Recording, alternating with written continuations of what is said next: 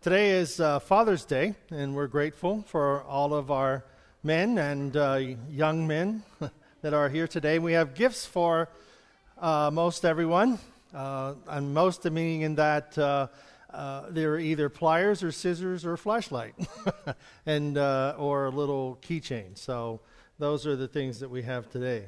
But what makes a good dad? You know, what makes a good dad? Okay, all you dads, raise your hand. That's it. We can go home. Yeah, see you later. Don't mess with perfect, you know. But Father's Day, I was reading this and I came across it. Father's Day. Millions of people, young and old, will take time to express their appreciation for good old dad. I don't like that. Good old dad. We don't say good old mom. Can you imagine that? We just want to appreciate good old mom.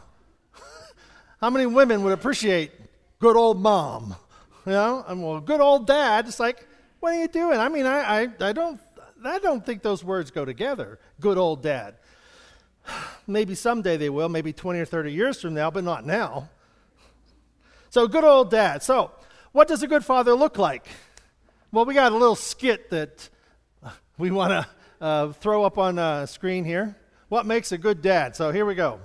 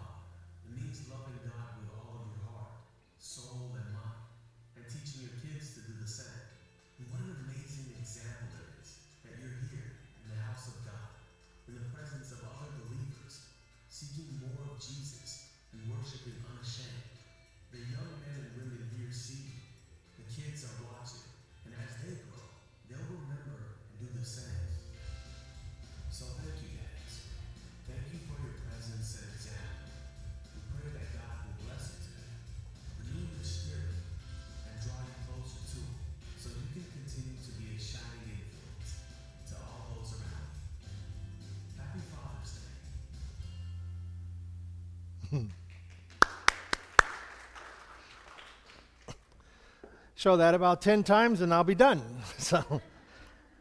But whenever we think about it and the importance of it, I remember growing up and my dad and grandfather, and I was in a very church-going family. We went to church at least 3 times a week. And I was saying this morning that since 1972, we started in a home missions church in northern Maine. So we just had a group of children in the afternoon as kind of the foundation for the church that we were trying to establish there.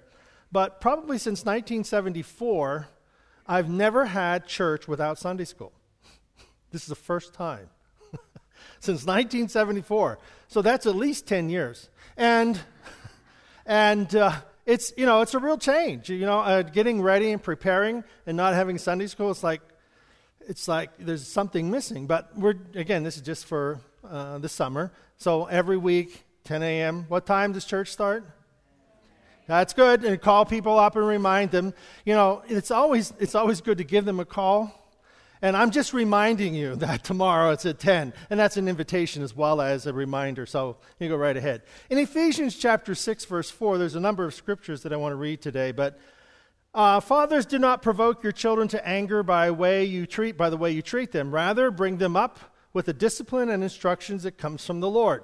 That's the New Living Translation. And the Message Bible says, though God has given you power, you must not abuse that power. remembering that your children are, in a particular manner, pieces of yourself, and therefore ought to be governed with great tenderness and love. Be not impatient with them. When you caution them, when you counsel them, when you reprove them, do it in such a manner not to provoke them to wrath. You know, sometimes I think for our children that we are frustrated with ourselves. You know, we're frustrated sometimes with how we do things. It should have been this, should have been that, and we, sometimes take it out on our kids. Not that I ever did that. But sometimes we take these examples that we find in the Scriptures, and we want ourselves to be able to, as it says here, fathers, don't provoke or don't exasperate your children.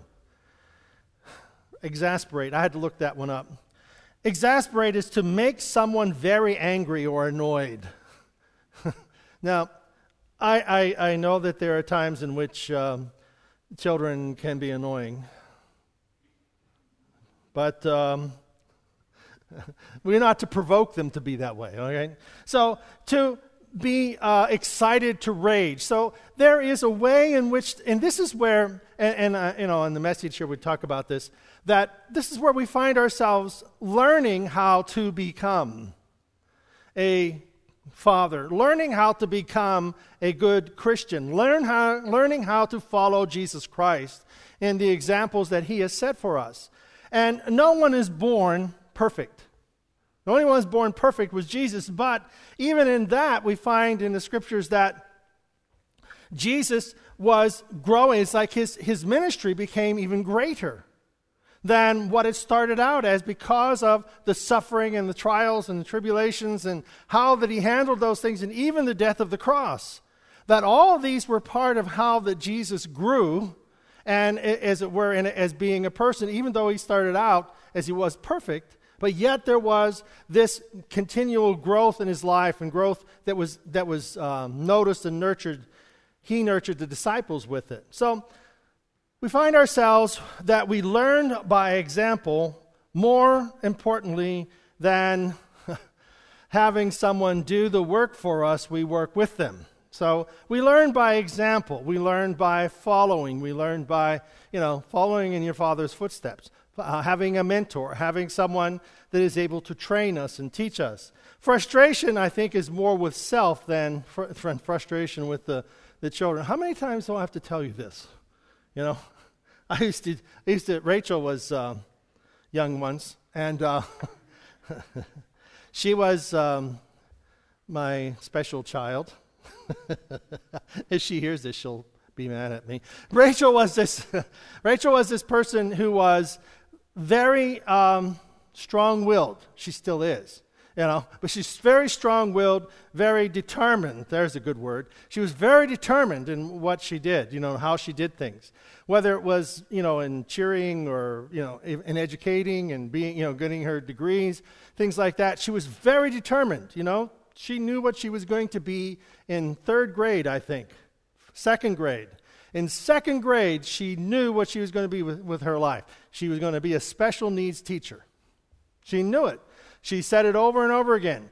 And I never forget, there was a teacher who's now deceased. So there was a teacher that told her that she needed to change her idea because she would never become a teacher. And I didn't know that at the time, or I wouldn't have spoken with that individual. Yeah, she wasn't college material, and she wasn't teacher material. Well, the idea was that at times of discipline, I'd say, Rachel.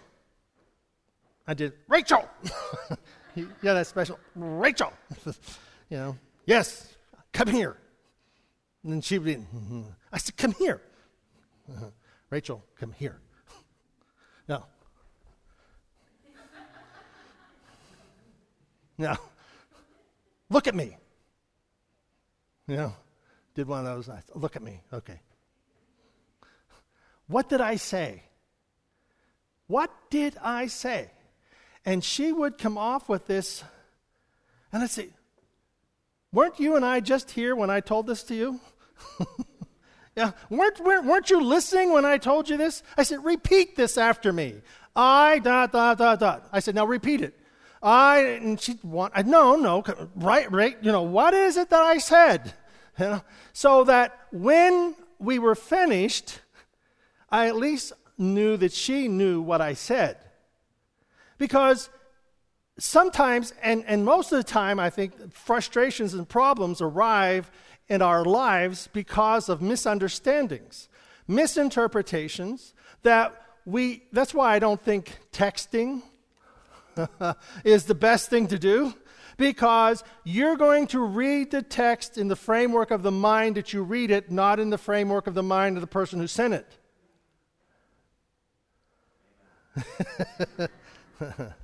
You are going to read what you read from your perspective, not the perspective of the person that put it there. And so we're going to misinterpret more than we interpret correctly, especially when they were on that fence of anger, frustration, fear, bad feelings, good feelings. You're on that middle part. Often we're going to fall off the edge in a negative sense. So we want to look at things we're not provoking, not frustrated. And that's hard. We're not going to be frustrated. We're not going to be exasperating ourselves, that we are not going to be looking at ourselves from an angry, annoyed position. So frustration with self is more of a frustration. Frustration with self is more of the problem than with the child. Children tend to see themselves responsible for the problems. Sometimes children operate on a guilt modality. I don't think it's something that we intended it to be, but children often see themselves as someone who is responsible for the problems that are, and we do that. We tell them, if you just behave, I wouldn't have to do this to you, It hurts me more than it hurts you.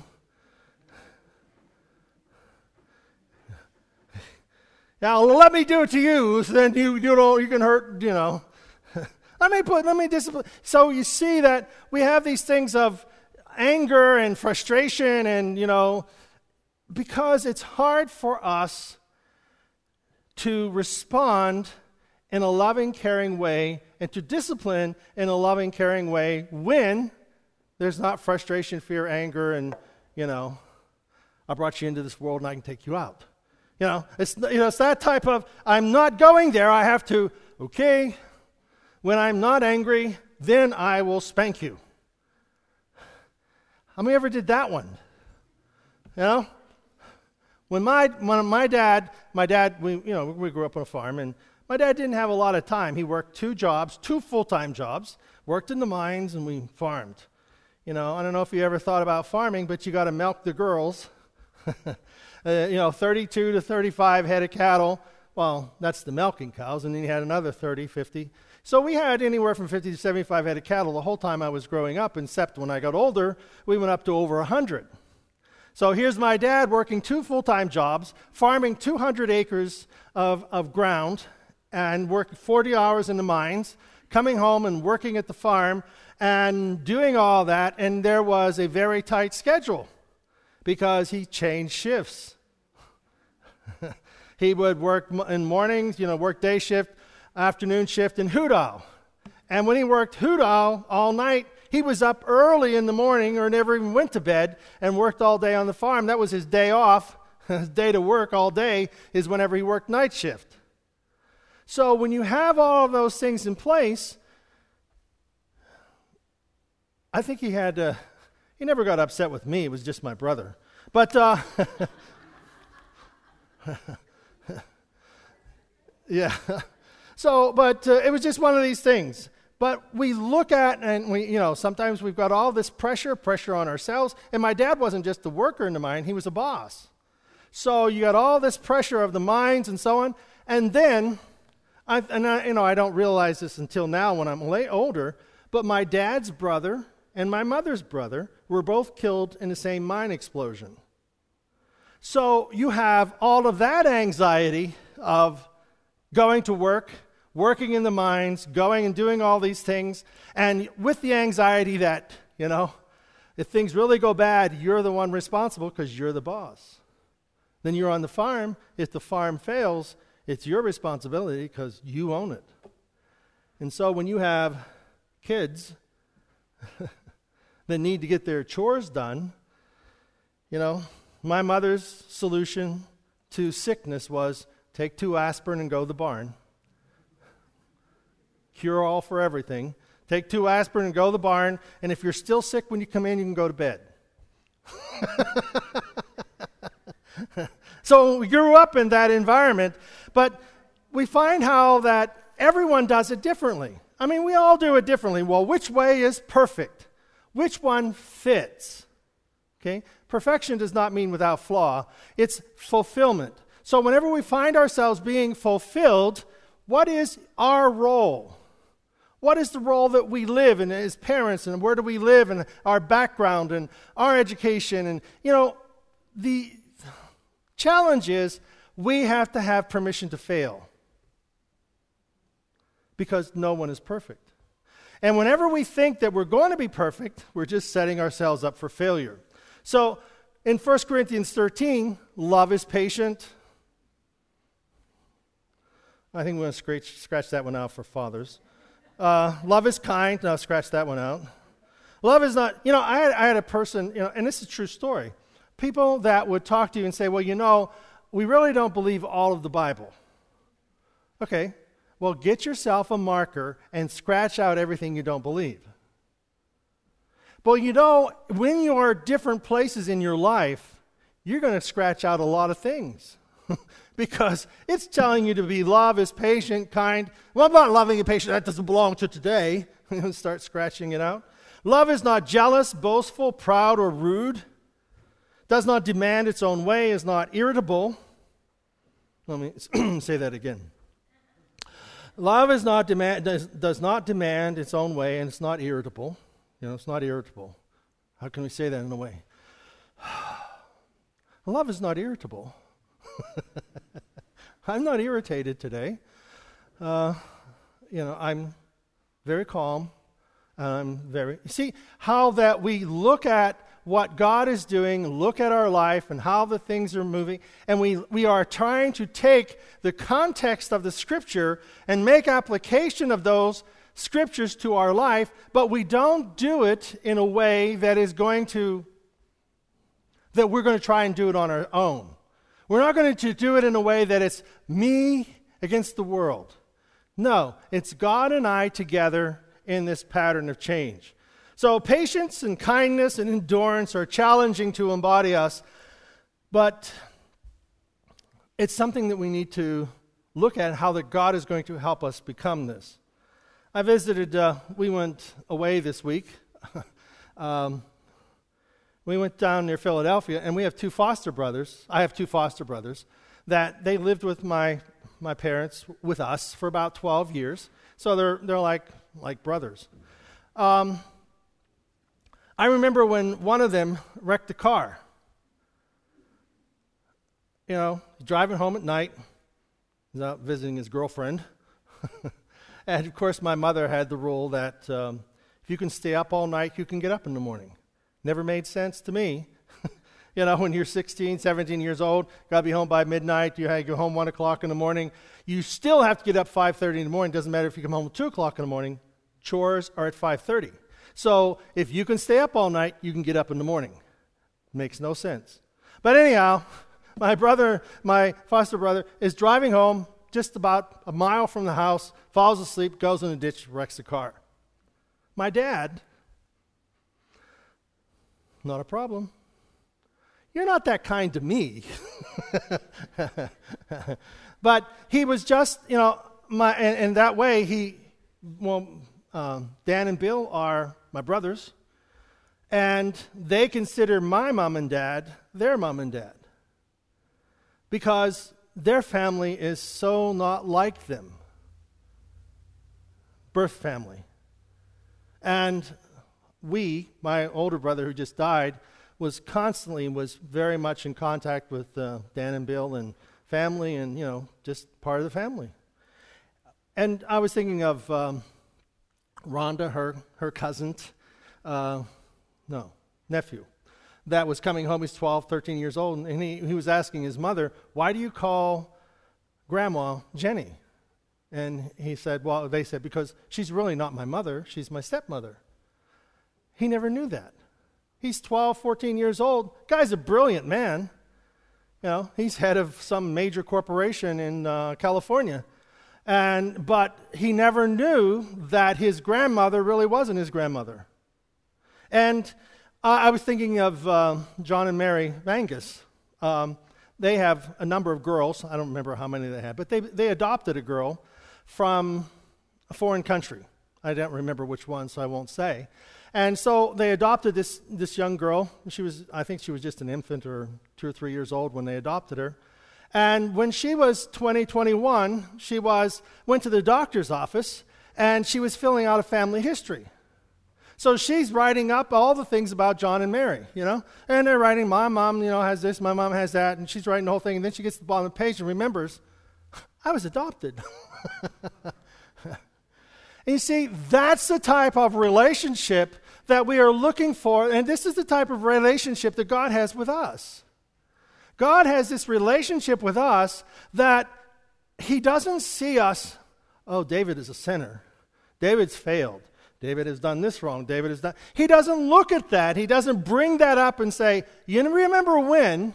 God doesn't do that. He forgives, pushes that aside, brings up the good in our lives, the possibilities, the potentials. He brings up that which we are able to develop. He focuses on our strengths. He focuses on our calling. He focuses on the things that are about giving us life and fulfillment. Fulfillment, not perfection. Perfection will drive you crazy. I'll let that sink in for a minute. Perfection will drive you crazy because nothing is ever perfect. But the challenge for us then is to allow God to work through us. And the greatest example, see, the reason it's so important for us to know God and God's character is that we can be reflective in God's character in how we live, how we interact, how we love, how that we forgive, how that we're able to discipline, how that we're able to help. You see, these are the characteristics of God. And when God is in our heart and we love God, then we are just reflecting our Father who art in heaven. You're holy. And that I want to reflect your holiness in my life by forgiving, loving. Psalm 68:5 says, well, I'm going to do I'm going to do one more here. Luke chapter 11, verse 11 through 13. Which of you fathers, if your son asks for a fish, will give him a snake instead? If he asks for an egg, will give him a scorpion? If you then, though you are evil, know how to give good gifts to your children, how much more will your Father in heaven give the Holy Spirit to those who ask him? If it is in our heart, if it is in our heart to know that if our child asks for a fish, something to eat, our heart would say, I'm not going to put a snake in there. Why? Because your heart says, that's just not right. That's just not right. How do we know that? Because of the relationship that God has with us. It's just not right. God would never do that to us. You hear people, you don't know where they get their image of God from. But you hear people say, well, God must enjoy hurting people because look how he did this, and look how he did that, and look how this went wrong, and how that went wrong. You know what? We have our own human genetic weaknesses. We have our own inherited failures, learned behaviors, misconceptions. We have our own. So what God is telling us and showing us is this is what perfect is. But we can't be perfect. But we're trying and we're striving. Oh, I was going to use, sometimes we think that in our society, what does a society put out there as a father? Did I get that up? Did you get that up? Maybe I didn't tell you. Homer in The Simpsons? That's okay. All right, what do we have on television? What do we have on television? Al Bundy. You know, an Al Bundy father, a beer in a hand, watching TV and a remote, and doesn't really interact or care about his family or kids. Now that is an old father, an old man. You know, yeah, okay. And he's inept. And some of the models, and not only is he inept, he has no desire to change. He has no desire to be any better than what he is, and this is as good as it gets. So there is this image that these fathers were bungling, lazy, obviously indifferent to the needs of their family, and normalizes the mediocrity of fatherhood. And we see this on the television, the mediocrity. And it's important that we look at how God is at work in our life. Because God isn't bringing mediocrity. He is bringing to us the ability to take the best of what we are and the best of who we are and make it better.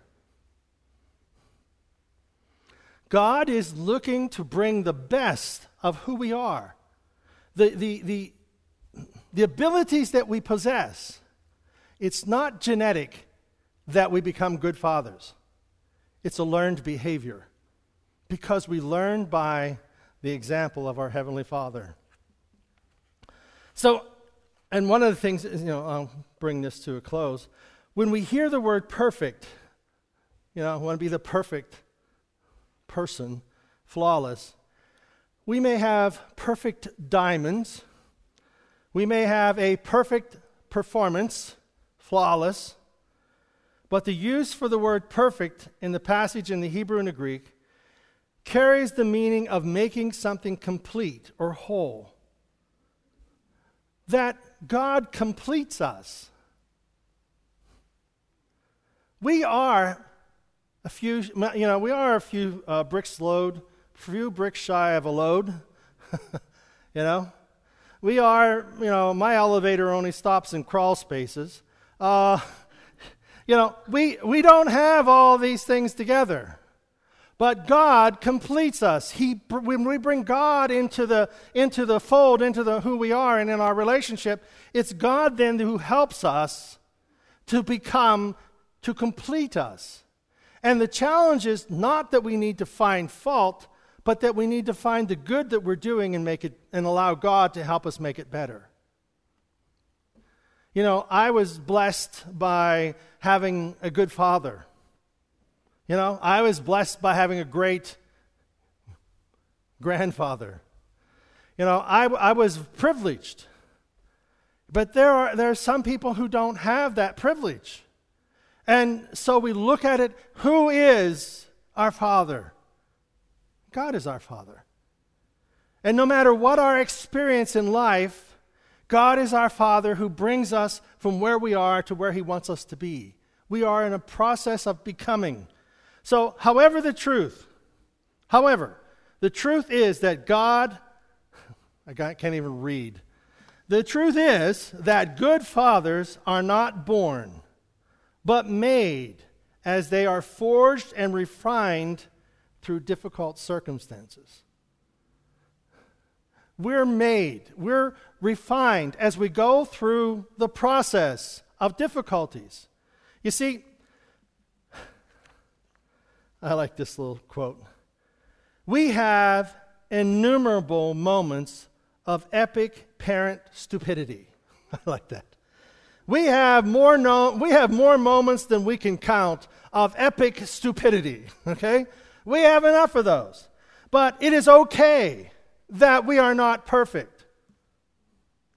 because God is the only one who is flawless, and He's the one who walks with us, and our heart knows, God, I shouldn't done that. Forgive me, to whomever we hurt.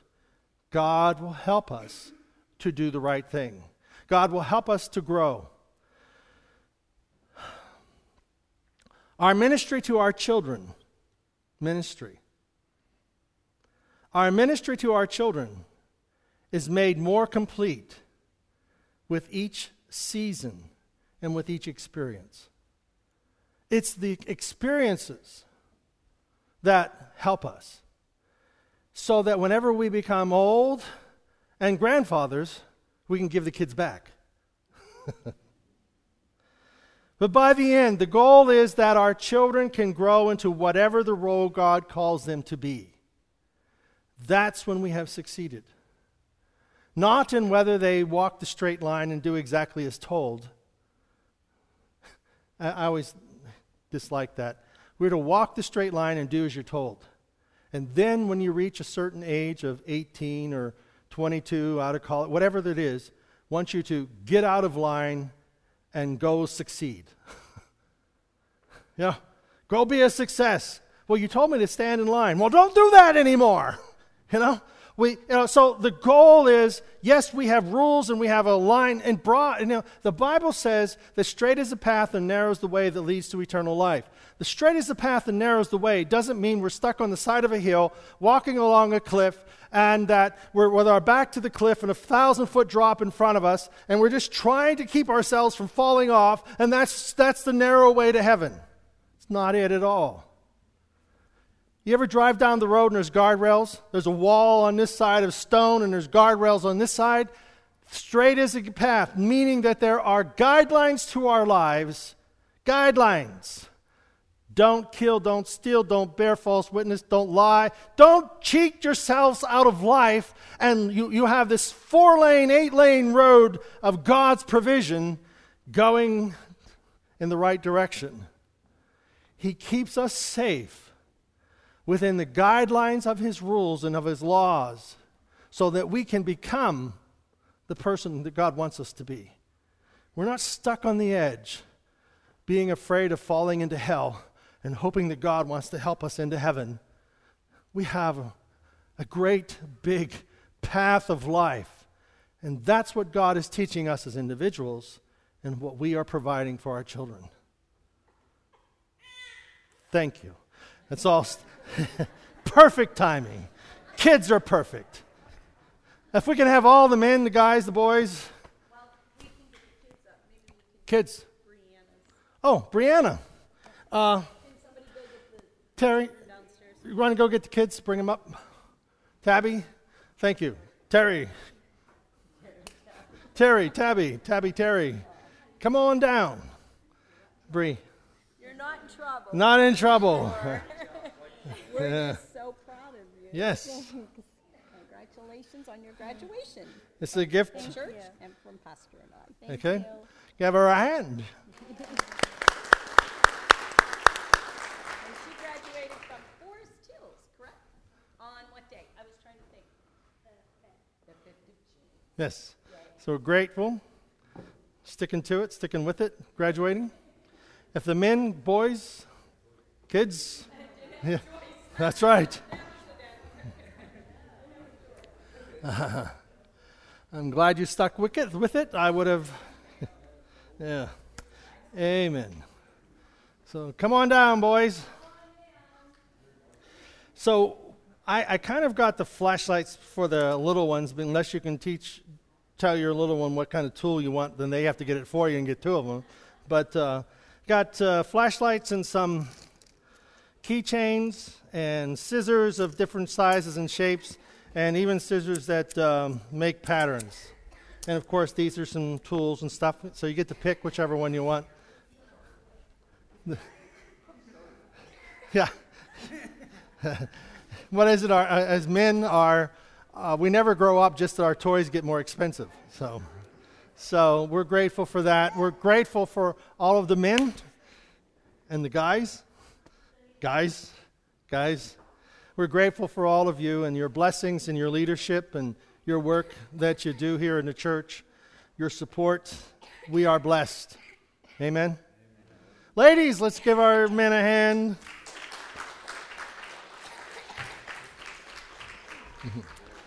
Father, we are grateful to you that you are our Father. You give us the divine example. Lord, we pray that by your Spirit that we grow. Lord, that we grow on from here, that we become the person that you want us to be. We ask your blessing upon each of us, your wisdom, your understanding, God, your love, your guidance in all that we say and do. We need you more than ever. We pray in Jesus' name. Amen.